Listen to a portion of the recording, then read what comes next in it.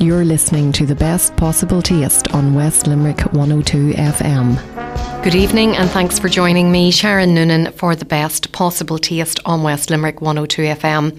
For the next hour, we've lots for you, and if you'd like to get in touch with us, you can drop me an email, s.noonan@live.ie, or tweet me at Queen of Org, which is short for organisation. If you have food news, a favourite recipe, or discovered a fantastic new restaurant, I'd love to hear all about it.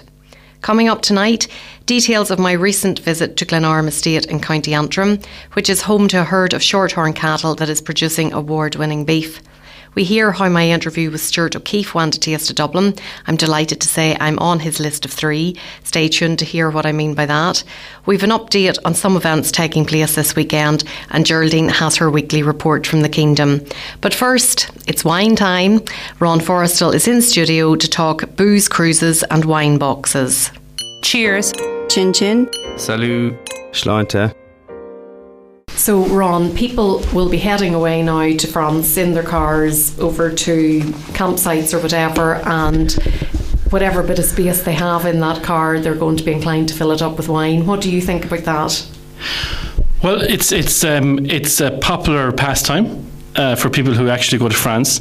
I suppose it comes down to 2 different sections of people who go to France, 2 different reasons that they go to buy wine. There's the purpose-built trip where you actually go to buy wine. People generally buy it in Roscoff, Cherbourg, Le Havre, very close to the harbour, load it up and come right back. The booze cruise. Yes. And then there's the second group of people who are looking for more of the experience than the quantity of wine, if you know what I mean. So they're more anxious to get to maybe see a vineyard, get to a cellar, or a commune of sellers that may have come together to sell a product in particular parts of France. And then it's for more of the experience, and then it's to buy, a half dozen bottles of something nice that you want to take back with you. Quality over quantity. Yes, absolutely. But it's that's generally the 2 brackets it breaks down to. Now, it's a much bigger pastime in the UK because it's much easier to get to France, and it's much cheaper to get to France. The obstacles you have here is that it's quite expensive to get there. If you're going to get your station wagon, your estate, your small van, and drive to France to pick up wine, you're probably going to spend 300 or 400 euros on the ticket across. So it's not going to be that economical when you put it all together. Because there is limits on how much you are allowed to buy. There is. It's 90 litres of still wine and 60 litres of sparkling wine.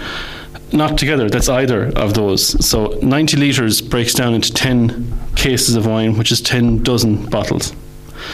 Now, there's no questions asked if you arrive back to Ireland with that. You can bring more, but you really need to be able to prove where it's going, as in it's not to be resold. That's the whole issue is here, that they don't want restaurants going to France, buying 40 cases of wine, bringing them back and selling them here without paying the duty, which is 38 euros a case to the government. And people that would be going for large quantities, it might be for a wedding or something like that, and those allowances that you've talked about, it's not enough to cater for a wedding, is it? It's not going to cover it, no. Not at all. Like a wedding that sits down with 150 or 200 people, you need a minimum of 100 bottles there. That would be the very smallest amount, particularly if you're having a reception or anything else with dinner. You'd really want to be allocating a half bottle per person to 3/4 of a bottle per person. So that wouldn't be enough. It wouldn't pay anyway to go there. But what I think is much more, the other section of people is a much more interesting trip. Where you might come back with 4 dozen bottles of wine that you've spent 10 days putting together, that you've been to the vineyard, you've met the guy, you've bought 6 of his nice bottles, you had a taste of it there, you got the whole experience, and that's a different thing altogether. That gives you something to talk about when you're having a dinner party, that you've been there, you've seen the wine, you bought something of quality. And the other thing, of course, is quality. Is that if you're going to bring something back from France, if you're going to go to the trouble of loading 50 kg or 60 kg more in your car on the way home, you got to buy something that's pretty good now, and you got to taste it first. Arriving to a supermarket in Roscoff and picking the first thing that you see and putting it in the back of the car is just very risky. Well, the supermarkets have a reputation for being dirt cheap whenever it comes to the wine. Well, they've no duty, you see. So basically they're taking our duty here is €38 a case, which means that we have $3.20 to a bottle goes on duty. The government puts that on. So if you're buying your bottle for €8, €9 or €10 in a supermarket, between VAT and duty there's €5 or €6 that gone. So if you take that away, then that's what you're left on the cost of the wine. And as you can imagine, the product is cheaper in France because that's where it's sourced. So it's... Well, you're advising people to taste before they buy. So what about a family that's maybe going over to the campsite for a couple of weeks? I suppose they have 2 weeks to try before they buy to bring home. But have you any tips and advice apart from just the trying? Well, I think it's about picking something fairly recognisable to yourself, probably is the thing. If you're going to go to a huge supermarket that sells beer and wine, then try to look for something that you'll have seen before. Like, you know, if you're in the north, you're coming to the north of France, so you have Muscadets, you have Sancerres. A bottle of Sancerre here in a supermarket will cost you, 17, 18, 19 euros, that kind of price. And you will buy it over there for 9 or 10 euros. That's fantastic value. That's very good value. But if you don't want to spend that, if you wanted to buy just like a Loire Valley Sauvignon, which is very popular from ourselves, we sell 3 different Loire Sauvignon Blancs on our list here. Very, very popular. Restaurants like them. They're good value, but you'll buy them over there in a supermarket for $4.50 a bottle. That kind of price. That's great value, and they're very safe. And have you found in recent times that there's a move away from French wines because of the New World wines, the Australian, the New Zealand, the US wines, or is French wine still as popular as it would have been? It's not as popular as it was 15 to 20 years ago. Now, it hit a real low about 5 or 6 years ago, but it is making its way back now because they're becoming more marketing savvy. Their presentation is better on the bottles. They've realised that they're not going to change Chablis or Chateauneuf du Pape or the Bordeaux or anything. They're going to always stay the same. But they've realised that there's a market in the house wine or the bottle of wine you buy in the supermarket for 8, 9 or 10 euros. They realise the product has to look nice.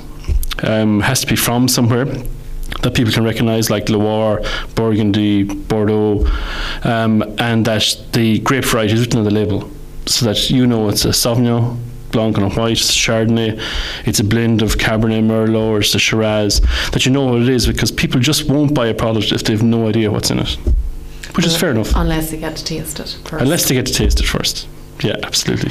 So say you land back into Ireland then with your estate full of wine, how long is it going to last? And I don't mean in terms of consumption. It's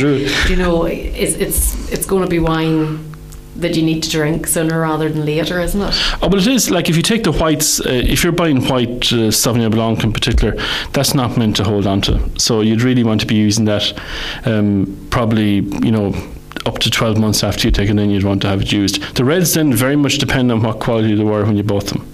The only thing to remember is that, particularly for people who are going on holiday over there, and you'd have seen this yourself, wherever you go on holiday, it's a completely different mindset that you're in when you're drinking something.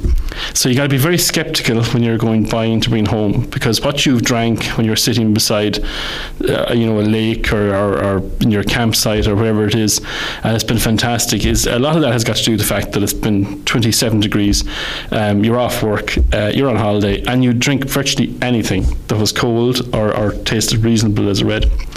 So you got to be very skeptical and it has to be. That's why I'm saying, don't go for the stuff that costs €2 a bottle or €2.50. Just move up slightly. Move up to the €4 to €5, because that'll turn into a bottle back here that would be €12 to €15, and that's where you're going to get your value, not at the lower. And we spoke off air about bag and boxes. You can get some excellent bag and boxes. The 5 litre or 10 litre. They're very handy for moving because they'll fit neatly in the back with your luggage into your car. But just be really careful on what they are. Really. Do they last longer? Like, there's no air gets into it? No, they'll be fine. Like, once they're tapped, I think a lot of them suggest that they're fine for 8 or 10 weeks from once they're even tapped, once you've taken some out of them, because they collapse the bag inside, so there's no air getting into the wine at all. I've yet to find one that the reality is that nobody who produces anything that they're proud of is going to put it into a bag and box in particular, really. But there's loads of wine in it. You've no recommendations? I've none. I don't have any. I don't stock any.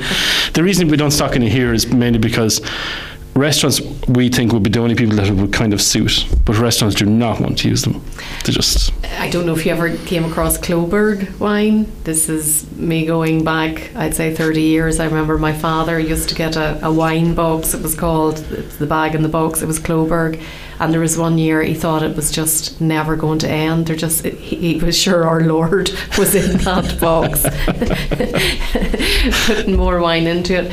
Sadly, the next time round it just seemed to disappear overnight. Yeah, there's a famous ones for years. Stolls of Chelsea have produced them for years. They have Italian wine and they bottle it in the UK, or they bag it in the UK, should I say, and it comes in from Italy and whatever. And it's very good value. But the problem here is the duty on that 5 litre box of wine when it hits Ireland is €20. So it's 20 odd euros. So that's, if you were to sell them in a supermarket here, that'd mean they were 32 or 33 euros for a 5 litre box of wine, and nobody's going to spend that kind of money. It just looks too small. Well, tell me now, what's your personal favourite in a bottle, a French bottle of wine? Well, it does, of course, there's big names that kind of stand out.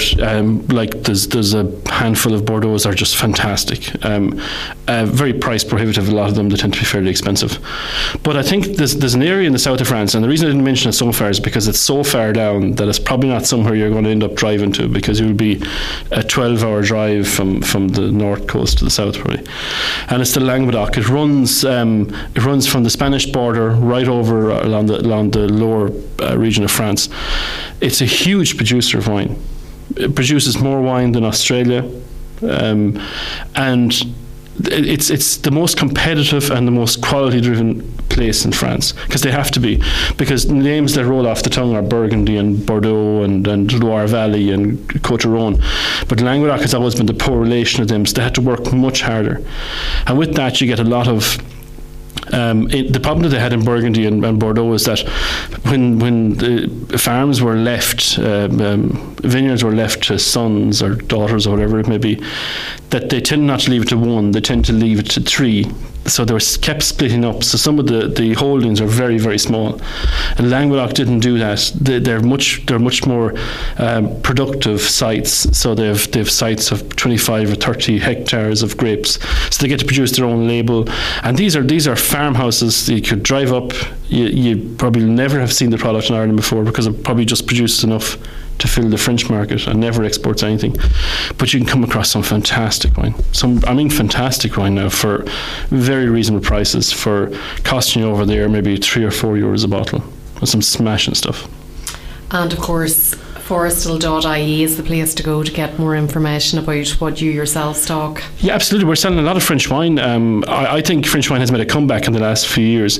Even we've noticed in the last year that the spend is slightly moving up, that restaurants are selling a few more bottles of Sancerre and a few more bottles of Bordeaux than they were before, because things are improving. There's slowly, very, very slowly. But yeah, I think French wine is fantastic. It's so diverse. It's so different between different sections of France, and they're the home of grape growing. They wrote the laws that everyone else is running to catch up to. So. Well, great advice there, Ron. Try before you buy. Absolutely. Thanks for coming in to share all that. No problem at all. Thanks, Sharon. Cheers. Chin chin. Salut. Schleunter. Well, if after all that chat about French wine, you're thinking of cracking open a bottle of red, the next feature will provide you with the perfect accompaniment. Adrian Morrow is Managing Director at Glenorm Estate in County Antrim, where farming is central to ensuring the estate's viability. Bon appetit. Yummy. Grubs up. Delicious. The castle has been here since the 13th century, and it's owned by Randall MacDonald, who is the Viscount of Dunluce. How long has there been farming on the estate? Records show that they would have been farming probably, not long after that. So they've been farming here for probably the past 200 or 300 years anyway, that would be. The family resided at Dunluce Castle, further north of here, was their original home when they came from Scotland.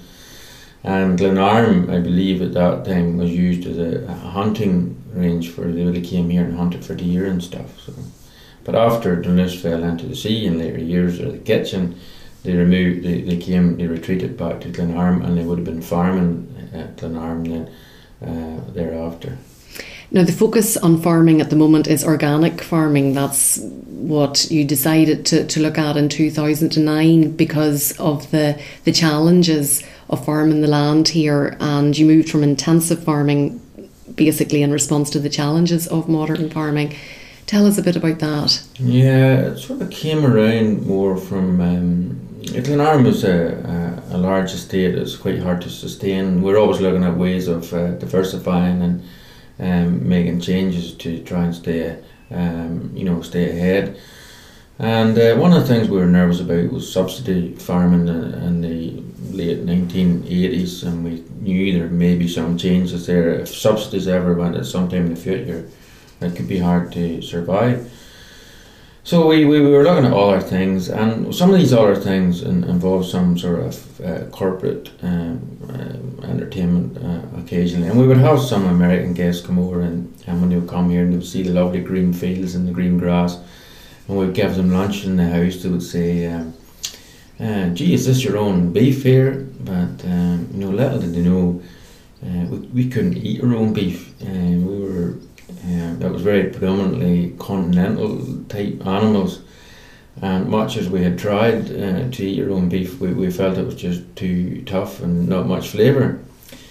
So at one occasion, Lord Durnluss asked me one day, he says, "Adrian, why are we producing beef we cannot eat?" Because he was always asking, can we not just kill one of our animals for the meal for these special guests? And I would say, no, we can't, it's too tough. So he sort of hammered the seed home, what were we doing producing this product that we couldn't eat? So that went through our minds for probably another 3 or 4 years. You know how things move in the Glens, very slow. So, and then we sort of realised maybe we should be producing something we should eat, and we should look at this a bit more serious. So we did. We started to investigate what the best breed could be, and after some research and quite a lot of tasting, which was enjoyable, we decided that an old breed called Shorthorn was one of the best flavoured beefs we'd ever eaten, and there was nothing that we had ever tasted like it. So we decided to go Shorthorn. We also decided at that time, if you're going to produce this lovely piece of beef, it had to be the best piece of beef you could eat, so it needed to be organic as well. Certainly, we didn't know how it was all going to pan out. We hadn't really got a big plan, other than we were trying to produce something that we could eat and feed to our guests that they would be completely blown away by. So we changed our bulls. We bought Shorthorns, we got them on, and we just put them onto our continental cows, and we thought it might take 3 to 4 years before we would have this wonderful product, flavoured beef. And we were quite surprised. After the first year, we progressed with, the animals was looking well, and certainly they performed well. They were easy to calve, so all sorts of these new phenomenals was coming our way. They were a quiet breed to work with, so you could walk in among them. They wouldn't sort of run. It used to be the animals we kept here, when you took the bar out of the gate, didn't matter how gently you took it out, they just went out to feel at the other side and ran for their lives. So it was quite a pleasant change. The Shorthorn breed was the one for us. So. And describe it, it's a brown cow. Is it a bit like a Highland cow in terms of appearance? I wouldn't say possibly Highland.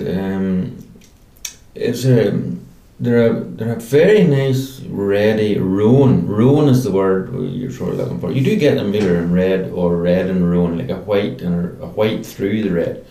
And they're very pretty animals, very docile, very quiet. Naturally self-fleshing, so they're easy to get to where you want them to be. for the job we do, we like them to be well covered, loads of fat on them. Fat is where the flavour is. Now, if you saw our beef, probably in the local butcher shop, you may not buy it because you may think you were buying too much fat, but that's where the flavour is. And what diet do they live on? The organic thing then was, we weren't quite sure about that. It was a new thing for us again. And the first year we were organic, we were in turmoil because the land had been so heavily nitrogenised, or so much nitrogen on it over the years. When you took the nitrogen away after the first year, we were in poverty. The place, Glenarm, was white, it wasn't green anymore. That first year was a shocker for us. And we panicked, we wondered what we could do. We hadn't enough grass for the animals all summer.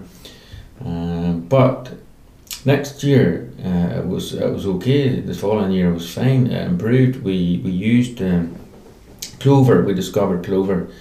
Red clover for making our silage and white clover for grazing. So the following year we put in loads of clover that year, and it was amazing. It was our lifeblood.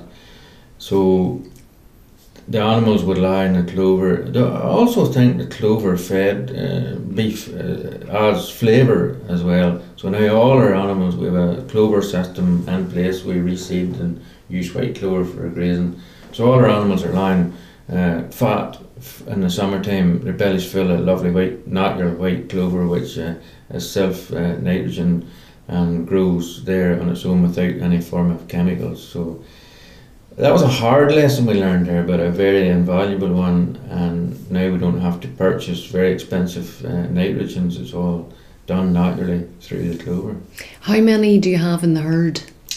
We have a total herd here of about 120 cows. In total, and we keep their cows right through now to beef. So that's now you have a partnership there with Hannon Meats, or they're the distributor of the beef. So they go from here to the abattoir, and then they go to Hannon Meats. Yeah, and they go through a dry aging process there. That's correct. I was going to say earlier, we done all this to produce a nice beef that could be served at the fine dining experience up at the castle. But we realised that we only could probably eat about 2 or 3 in a year up at the house. So what we were going to do with all the other cattle, we hadn't got a bally clue. So we decided we needed to find, somebody or to do a farm shop, or how do we get rid of the other 110 cattle that we don't need.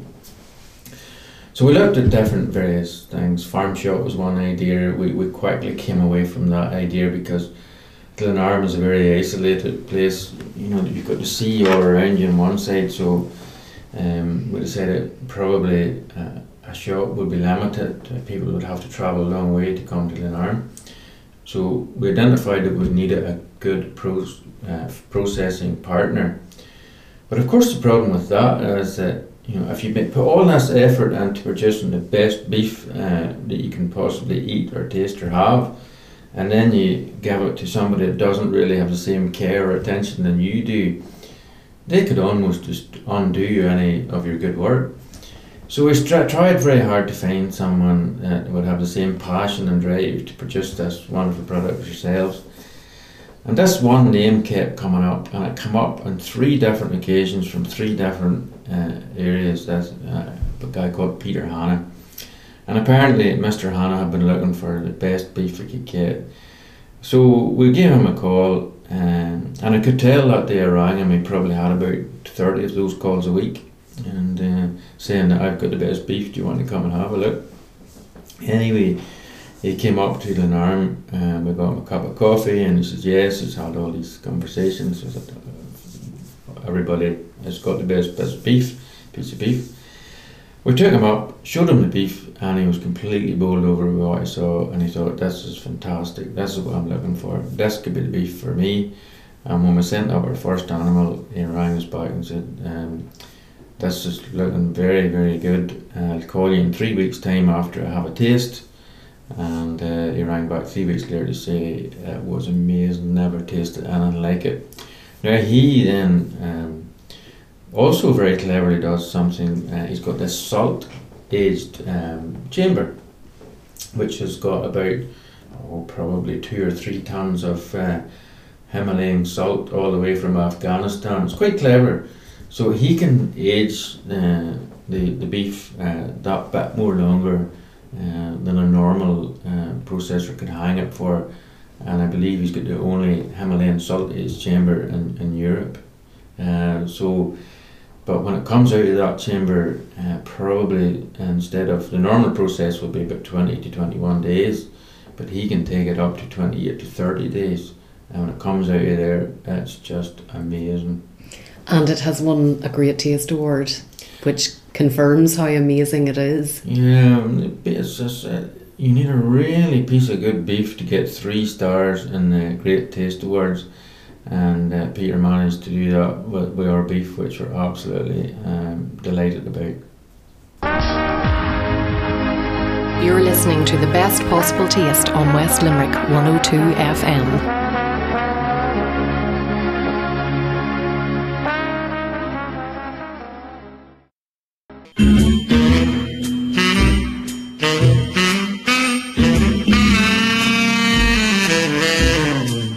Now, Geraldine O'Sullivan brings you some tasty treats from the kingdom. There are lots of interesting festivals on over the summer, and one of those is coming up next weekend, Saturday and Sunday, the 12th and 13th of July, and that's the Scallop Festival in Valentia Island. I'm joined now by Joanne Cahill, who's going to tell us a little bit more about this. Welcome, Joanne. Thank you, Geraldine. A pleasure to be here with you. Can you tell us a little bit about the background to the setup of the festival? The concept, I suppose, came about 5.5 years ago. A group of us came together to come up with an idea of promoting Valentia, getting people to come to the island for a different event as opposed to the last week in July, the first 2 weeks in August, which would be traditionally the time people would come on holidays to the island. And also to introduce people to the uniqueness of the Valentia Island King Scallop themselves and actually get them out there. So it's a non-for-profit festival that is run purely by volunteers across the board over 2 days. And we took a chance 5 years ago to see if there would be a market, if people would be interested in it. And it has grown from strength to strength as a family weekend, which we're thrilled with, obviously. So for listeners who wouldn't be that familiar with Valentia Island, can you give us a little bit of an idea of what it's like there? Valentia Island is an oasis off the Kerry coast. We're located on the just off the Ringakerry Road, the N70. You can get to us via the car ferry, which runs from Easter to October, or by a bridge from Portmagee. The island itself is 3 miles wide, 7 miles long, but it packs a punch. There is so much to do for the entire family.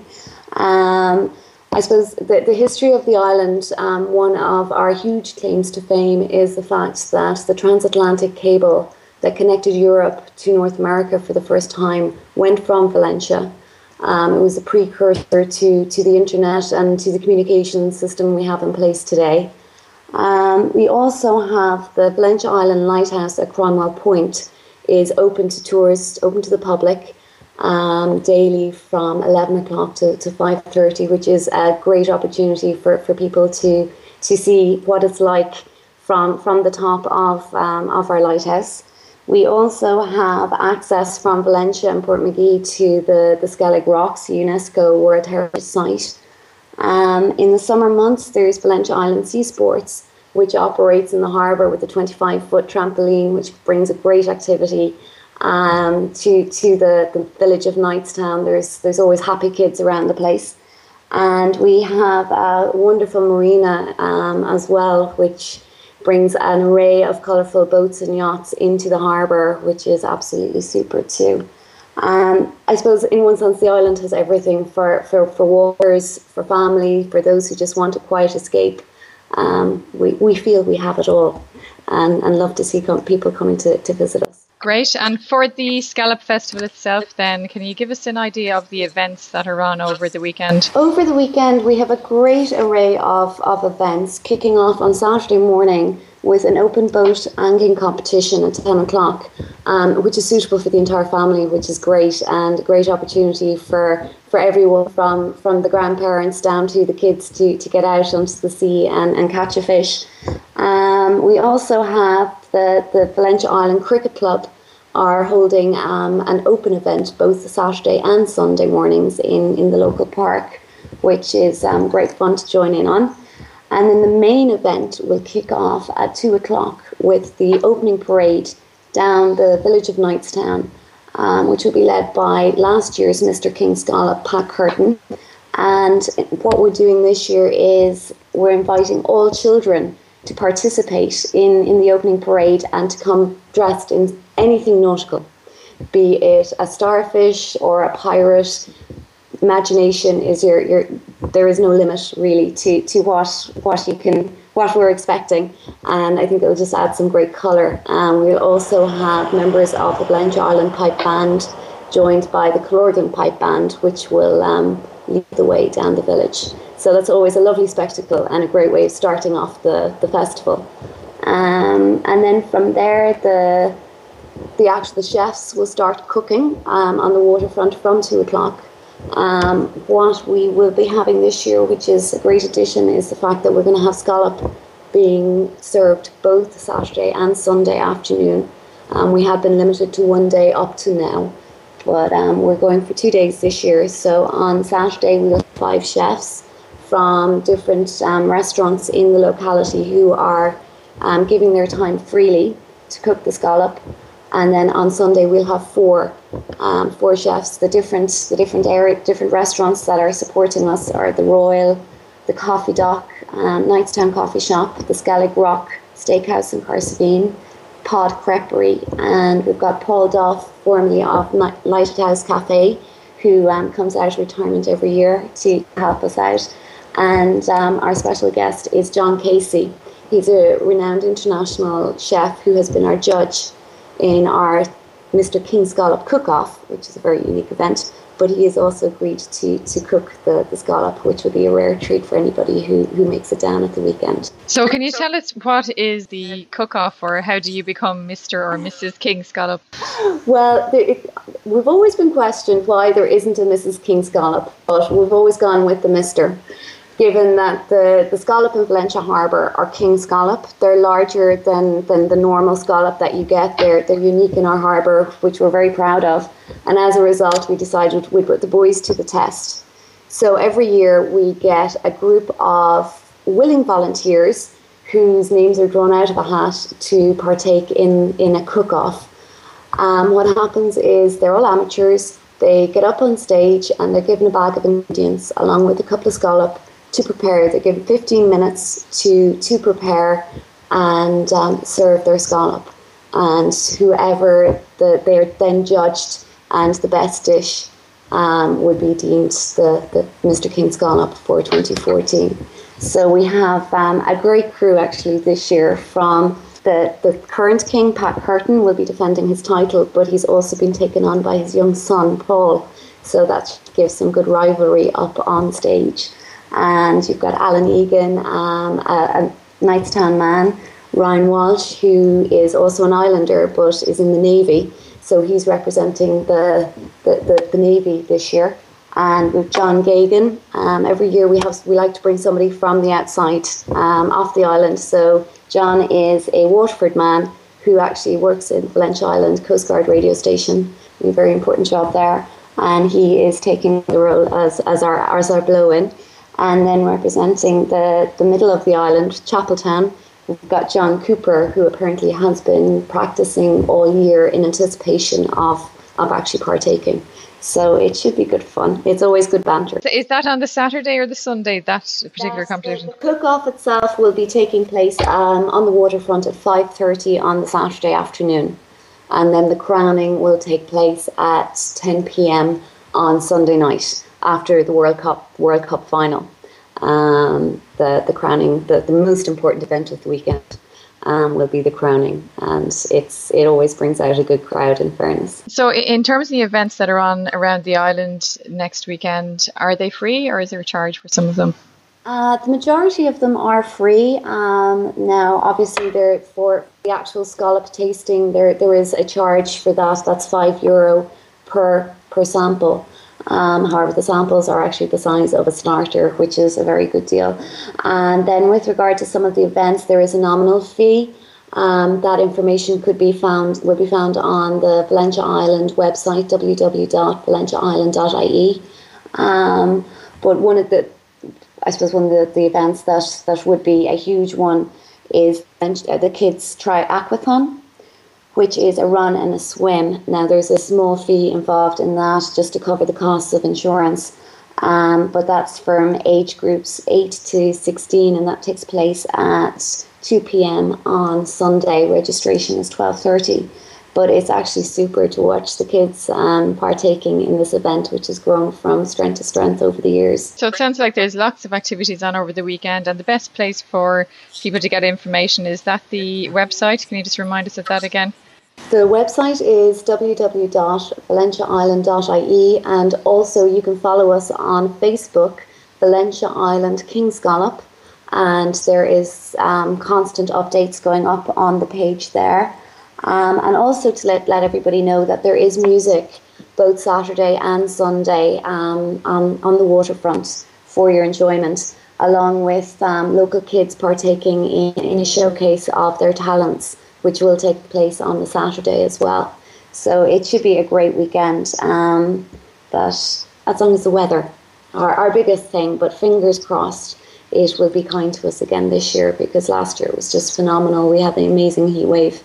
So although we may not get that lucky this year, we are hopeful that the sun will shine. Great. Fingers crossed so for some fine weather, and look forward to all those delicious scallops down in Valentia Island. Thanks very much, Joanne Cahill, for joining us. Thank you, Geraldine. Cheers. Bon appetit. Yummy. Grubs up. Delicious. Last week we played some interviews from my visit to Taste of Dublin, and this week we've another one for you. Stuart O'Keefe is a County Tipperary man who came to prominence on Irish TV after his TV success in the US. When I met him, I started by asking him how it all came about. Cheers. Chin chin. Salut. Sláinte. So Stuart, from Nina to LA, how does that happen? Nina to LA, I know.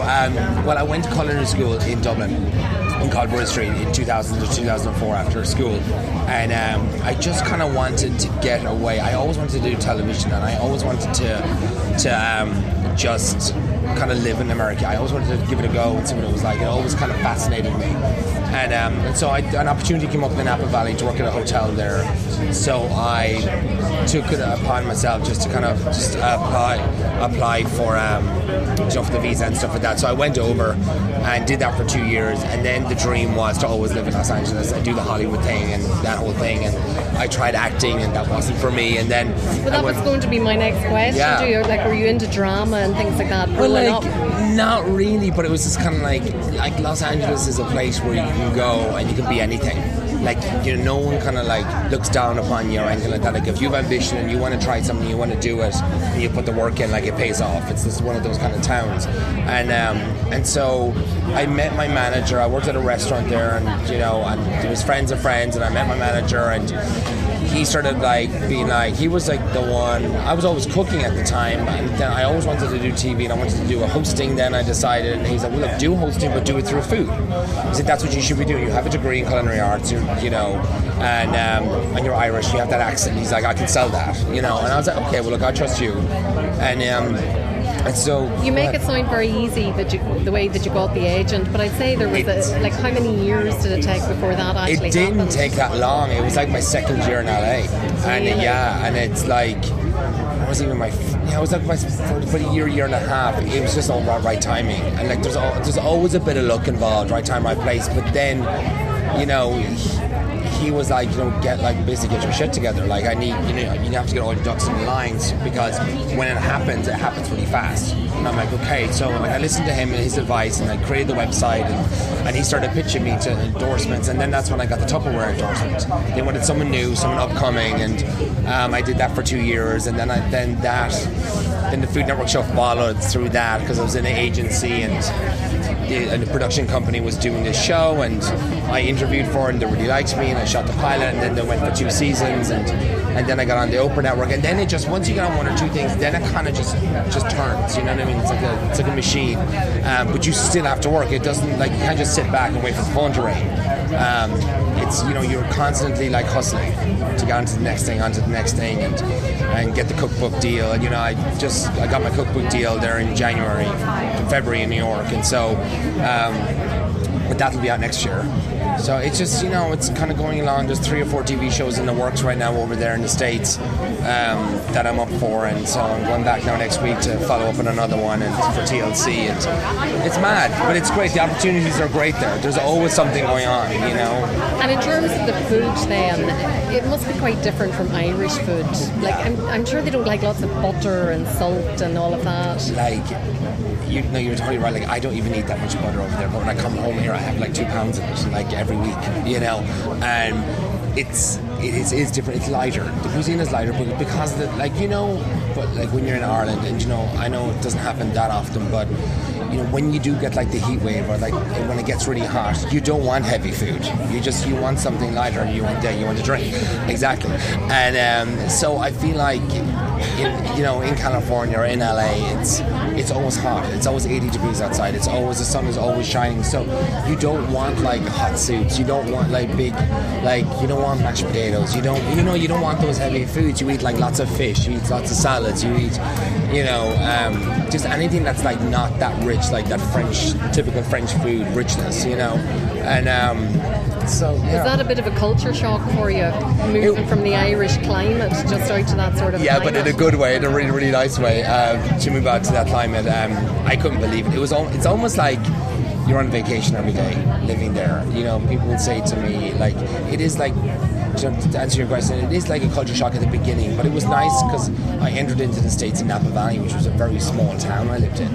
It was probably the same size as me now, you know, and so that was nice, and I kind of like slowly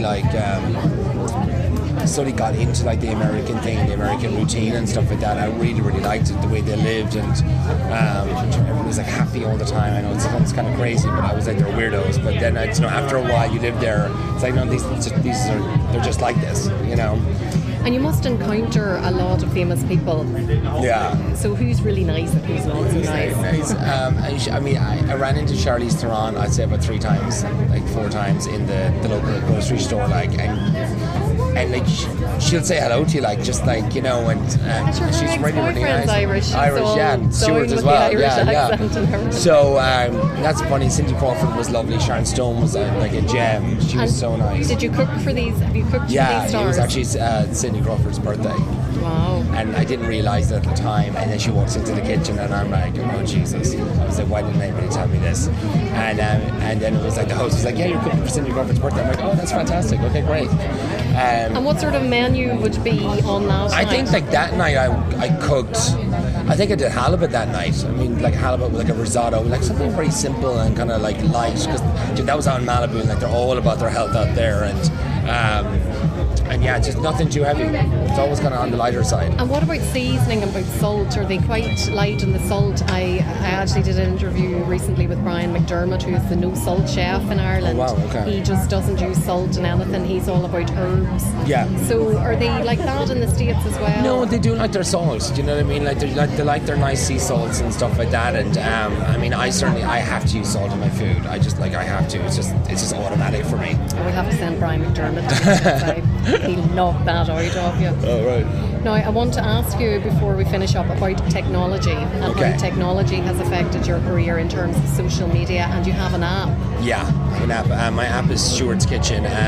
We did it alongside the TV show on TV3. There was a company in America that I pitched this to, and I was like, how great would it be that people could watch me on TV and then go download the recipes where I show you how to do the recipes step by step. I just thought it was kind of like, why hasn't this been done before?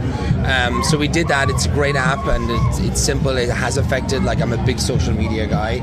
I have someone in Los Angeles working for me on the social media side of things too, like just doing ads and stuff like that. You know, I don't know how to do those kind of things, but it's vital. It's almost like, you know, companies don't even hire you now unless you have a following. It's like, it's such an important thing. They want you to be able to tweet out, they want you to be able to Facebook out, and and stuff like that. So it is really, really important nowadays. If you could cook for any 3 people in the world, dead or alive, who would they be? I would love to cook for One Republic because it's my favourite band. Who else? Oh, it's such a tough question. I don't know. Say me, Stuart. You, of course, you. Yeah, of course. Okay, that's 2. One That's more. 2. And then I'd love to cook for... Do you know what would be fun? I'd love to cook for Doreen Allen. That'd be fun. Really? Yeah, that would be fun because I grew up with her on television. And I would cook out of her cookbooks when I was about like 7 or 8 with my aunt. I say Doreen Allen would love to have you. Totally, I have like all her books in America. Like I have them all on my shelf at home. I always like go back to them and kind of have a look through because it's just like her forgotten skills of cooking is a great cookbook. I love that cookbook. And have you ever been to Ballymaloe Lit Fest? I've never been down there. No. You'd love it. I have to go down, no, it's definitely like a trip on the.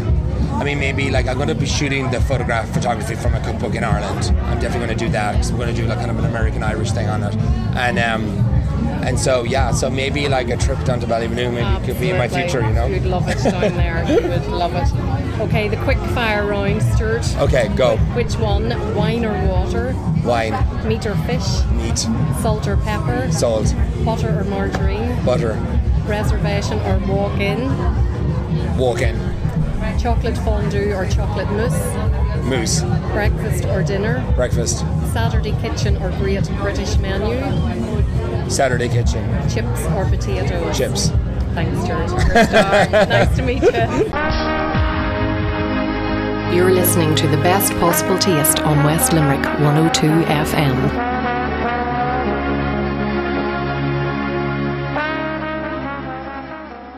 Okay, Stuart was under pressure to say he'd cook for me there, but don't spoil the magic, for goodness sake. And speaking of magic, have you heard that there's a new ferry trail in Atay?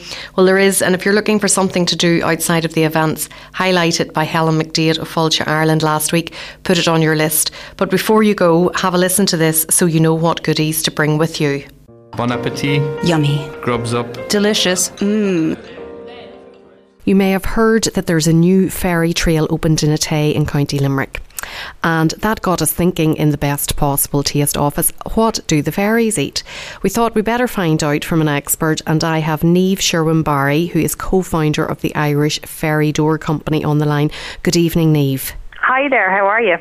Niamh, it's very typical of Irish hospitality to welcome new people to the area with a cake or buns or maybe a stew. So can you tell us, are there any special dietary requirements for the ferries that have moved into Atay? Well, basically all ferries, like ourselves, ferries like different things. But one thing, well, 2 things that they all like, absolutely every single one of them, are raisins and Cheerios. They're their 2 favourite things. And obviously at Christmas time or maybe for summer solstice, which is a very big thing for ferries, they get a chocolate raisin, but that's it. Raisins are their favourite, definitely. Now, they're only small, so does that mean that they don't eat very much? Like, would one raisin last them a whole week, or would they have huge appetites? Well, you see, ferries do a different way. 1 raisin a week is plenty. Now, a lot of children are given their ferries 1 raisin a day, and that's okay too, because what the ferries do then is they just stockpile. So they have a load of raisins then in a stock for whether they're going out to be in the wood or whether it's winter time. You know, whatever really suits the family, but they actually only need 1 a week. Now, whenever you're talking about stockpiling, that's very interesting, because in the Noonan household, whenever Hannah, who is 3, and Mikey, who's coming 2, are taking far too long to eat their dinner, it's quite common for me to see the ferries waiting to kind of steal away with it and the nice dessert.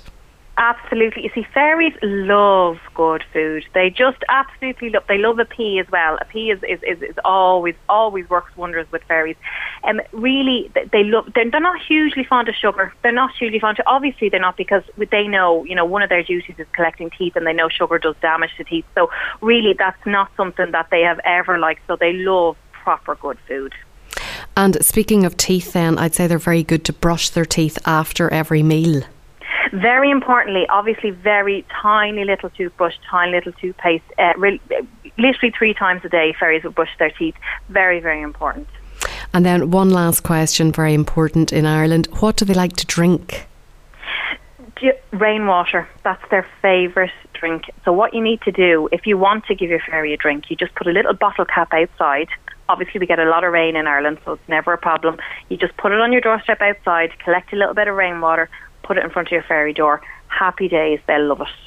So any listeners now that might be taking a spin to Atay with their children to visit the new ferry trail there, a few reasons, and just have something to put the rainwater in. And exactly. But very important when you're going to the ferry wood there in Limerick, that when you go up to each ferry, now each ferry is behind the door, whether it's night or day, they are listening and watching for everybody. So it's really important when you go that you give every ferry a wave and tell them what your name is and say hi to them, because they're there, they're listening, and sometimes they can be a little bit adventurous. Now, as we know, ferries shouldn't be seen by humans. Woodland ferries can be a little bit adventurous, so they might just hop from branch to branch. You might see kind of a very quick branch moving or a little bit of fairy dust in the air, but just keep your eyes open. And if some of them are looking for homes, is it true that you can get doors to install in your house for them? Pretty much. Basically, what's happened is Queen Kate, who is head of the ferries in the National Ferry Council, they've actually commissioned our company, the Irish Ferry Door Company, to make doors for them. So basically, all ferries would love a human home. So what you need to do is you get a door, you put it up in your house, decide where it's going first. You pick a name for your ferry. All ferries come unnamed. You leave the little key out overnight. There's a tiny key in a little bottle. If the key is gone the next morning, you know your ferry has arrived, moved in, and is living just behind the door. And where can people get more information about that? It's on our website, theirishferrydoorcompany.com. Niamh, thanks so much for talking to us about that. I'm sure now there'll be lots of little boys and girls out there that will be much more studious about eating their dinners and brushing their teeth afterwards. Absolutely, and most importantly, enjoy the magic. Thank you so much. You're more than welcome. If you're heading to the ferry trail, please enjoy the magic. Another event taking place soon is the Dalriada Festival in Glenarm Estate. Earlier in the programme we heard all about the wonderful short-horn beef that is grazing there from Adrian Morrow, and Adrian had this to say about the festival. The Dalriada Festival, we aim to showcase what is unique and good about the glens and the surrounding area.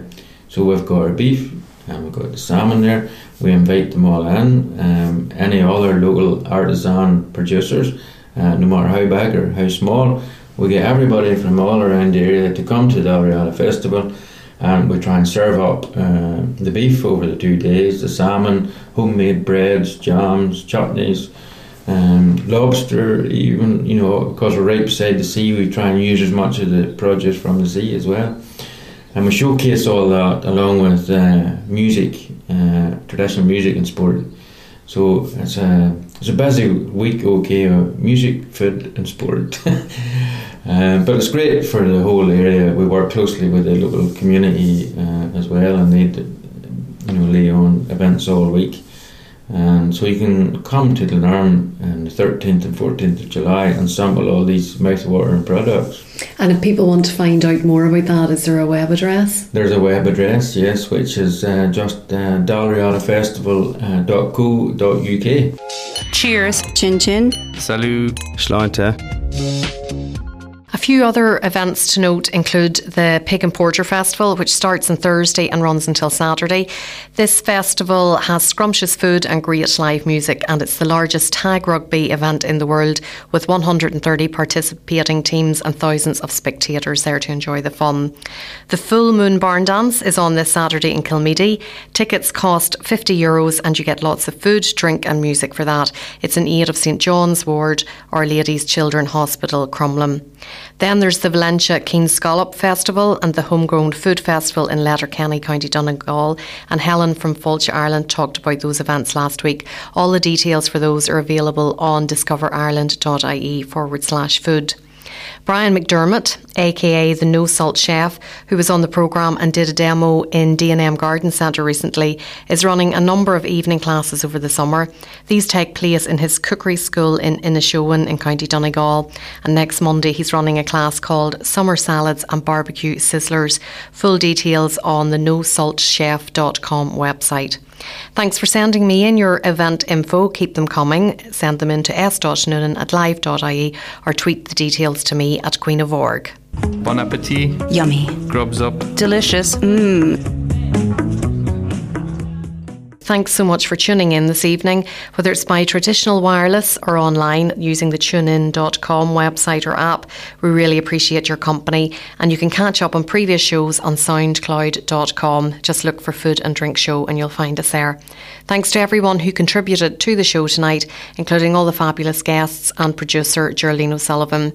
Until next Tuesday, when we're having an artisan producer bonanza, be good and bon appetit. Do you want to get in touch with the Best Possible Taste? Do you want to come on, share a recipe, review a cookery book, or just have a general chat about what you like to eat and drink? All you have to do is get in touch with me, Sharon Noonan, by sending an email to s.noonan@live.ie or send me a tweet @Queen of Org. Bon appetit!